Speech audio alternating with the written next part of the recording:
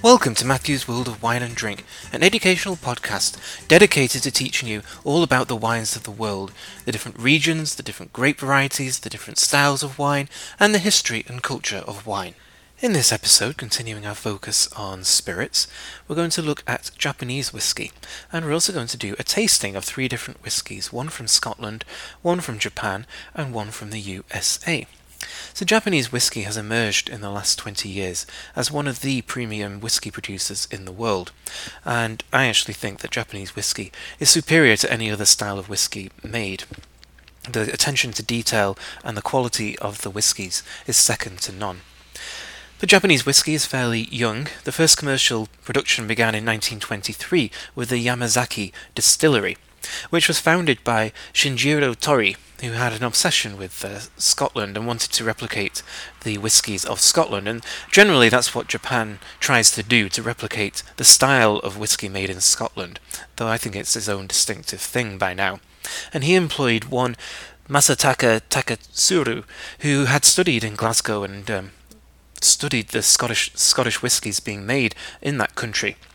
And so he used his knowledge back in Japan to make high-quality whiskey. And in 1934 he founded his own distillery called Dai Nippon Kaju, which is now the Nikka Distillery, which is extremely high quality. There are now around 9 distilleries in Japan. Yamazaki still exists, and also Hakushu and Chita, and those 3 are owned by Suntory, which is the biggest Japanese whiskey producer. And they actually bought Jim Beam, one of the big US whiskies. That's how big Suntory have become. A couple of other distilleries, Yoishi and Miyagiko, and these owned by Nikka. And then there's also Fuji Gotuba, which is owned by Kirin. And then 3 others, Chichibu, Shinshu, and White Oak, which is much easier to pronounce. One distinctive feature of Japanese whiskey is that the blended whiskey is not blends of different distilleries. They all come from the same producer, and so that might be all from the same distillery or distilleries owned by the same company. And blends do dominate, so that just means that the producer has control over those blended whiskies from start to finish, from the malting the barley all the way to aging and releasing the spirits. But there are some single malt Japanese whiskies being released, and these are single malts that were just kind of put to one side and not really known about, but now that Japanese whiskey is sought after, they are coming onto the market. And so, for example, the Yamazaki 18-year-old single malt is one of the best whiskies you're ever likely to try.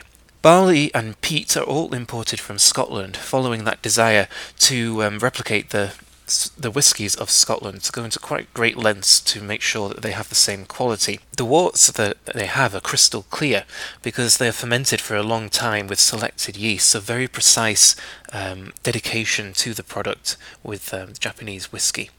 And then the corn, wheat and malted barley are all distilled in column stills, so different from Scotland where pot stills are used. And then different types of oak are used, American oak, French oak, Spanish oak, and also Japanese oak as well. And this Japanese oak has kind of incense and perfume aromas. And Japanese are also very particular about the water they use, as they should be, and it's very high quality spring water being used for Japanese whiskey. And there's also, I think, delicate floral aromas in Japanese whiskey, which make it distinct from Scotland, which can be a bit rougher around the edges. So Japanese whiskey is still a new thing for consumers, and also the marketing as well, because only beginning in 1923, and so it's only a new thing that has emerged, but extremely high quality, and definitely something worth seeking out. So I have 3 different whiskies in front of me, which I'm going to taste, just to give an indication of the different flavour profiles that whiskies from different countries have, which is all about the base product, is about the maturation conditions as well, and also about the style that the producer is going for, and that will vary according to the distillery and the region that they're in. So the first whiskey is Bruichladdich, the classic laddie, which is made on the island of Islay, which is off the west coast of Scotland. And Islay is traditionally associated with very heavily peated whiskies, but this is actually unpeated, so it's a different style for Islay. So Bruichladdich make a whole range of whiskies. So looking at the Bruichladdich in colour, it's medium gold in its appearance. And then on the nose, it's got a medium intensity. It's quite floral and grainy as well. So the flowers I'm getting from this get orange blossom and rose, perfume, lavender. It's a very pretty nose. It's not particularly fruity, though I do get some citrus fruit, maybe some lemon and tangerine. It's quite cereal as well, so there's vegetal aromas, and this is what we expect from whiskey, to get those cereal aromas, because it is made from cereals in effect, so husk and barley and malt as well. Those are the grains that have been used, so it's not surprising that we get that. And maybe it's a little bit herbaceous as well, with conifer and grass and hay. And then finally we get some kernel aromas of nuts, some hazelnuts and almonds. And so it's a very pretty nose. Let me taste the spirit, and if you've got some whiskey at home, taste alongside me.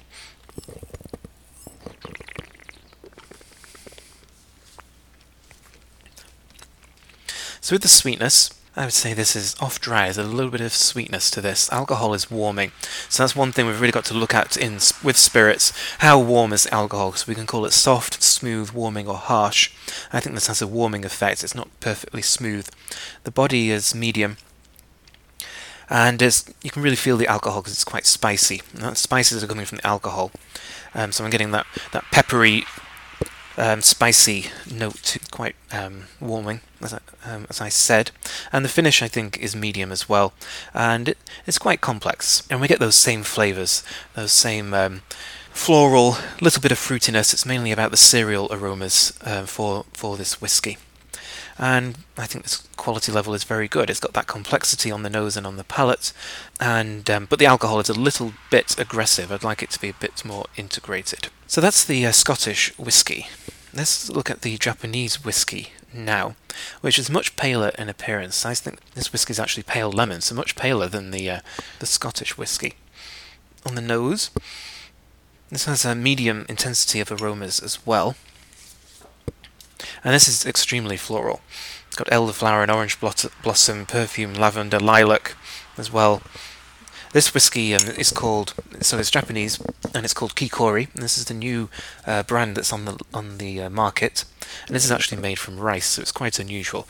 And maybe some consternation that it's not made from grain as whiskey should be, but it looks and smells like whiskey. We've got the citrus fruit of orange and tangerine and grapefruit. Also, green fruits of apples and pears, so it's a bit fruitier than the Scottish whiskey is. But we don't have those same cereal aromas because this is coming from rice. Whether you can smell rice kind of depends on the power of suggestion. And then we've got some spices as well, some fennel, cinnamon, ginger, cardamom, some white pepper as well. So let's taste the Japanese whiskey.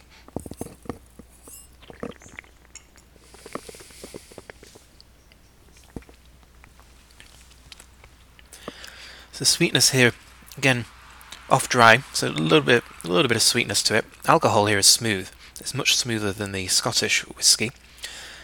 Obviously you can feel it, but it's just gently coating the palate. And it's interesting because the level of alcohol...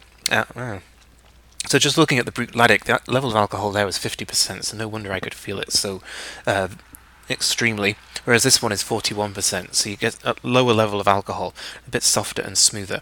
The body is medium, and that alcohol is extremely well integrated. The flavour intensity again is medium, and the finish here I think is long, and this is feels a bit more complex and a bit more integrated than the Scottish whiskey. Quality level again is very good because we've got that integrated alcohol, extremely balanced. It's complex and it's expressive with that really pretty floral nose, but it's got that nice spiciness to it as well. It's got that what we expect from whiskey, and it's got a long finish as well. And it's not just the alcohol that I'm feeling on the length of the finish, as I did a little bit with the Brut Laddick. This is about the fruits and the flowers lingering on the palate. So that's a very good whiskey. And although it's made from rice, it's quite typical of Japanese whiskey, with that balance, that softness, that floral delicacy to the spirit. So for the US whiskey, it's a distillery not too far from where I live, Sonoma County Distilling Co. just about 10 minutes drive from my house. And this is a bourbon whiskey, but it's one that they label as high rye because it has a high amount of rye in it. And so it's made with yellow corn from the American Midwest, unmalted Canadian rye, and also malted barley from Wyoming. So as discussed in the episode on US whiskey, has to have some malted barley in for the enzymes, but the corn is the major basis, has to be 51% or more, and then we've got the rye in as well, and that's going to add a spicier kick to the bourbon. So looking at the spirit, this is a medium amber in appearance. So even though it's been aged for less time than the Scottish whisky, it's much deeper in colour, and that's because of the warmer conditions and also the use of new charred oak as well to extract more colour. On the nose, this is pronounced in its aromas. It's quite strong and in your face. And I get citrus fruit, orange and tangerine again, but also peaches and apricots as well, more of the stone fruit category. And also going into the tropical fruit as well. I get some lychee and mango, banana and passion fruit as well. Some dried fruit, figs and prunes, raisins, and then cereal as well. Definitely smell the rye as well as the malt. And then definitely oak aromas of toast and char and spice, sawdust, as well as pepper. So on the palate, this is definitely off dry. The sweetness is quite noticeable. Even the WSET lexicon, they don't have medium dry, but I would actually go as far to say that. The alcohol, I say, is warming, though I think it's better integrated than the Scottish whisky at 50%. This is 46.5%.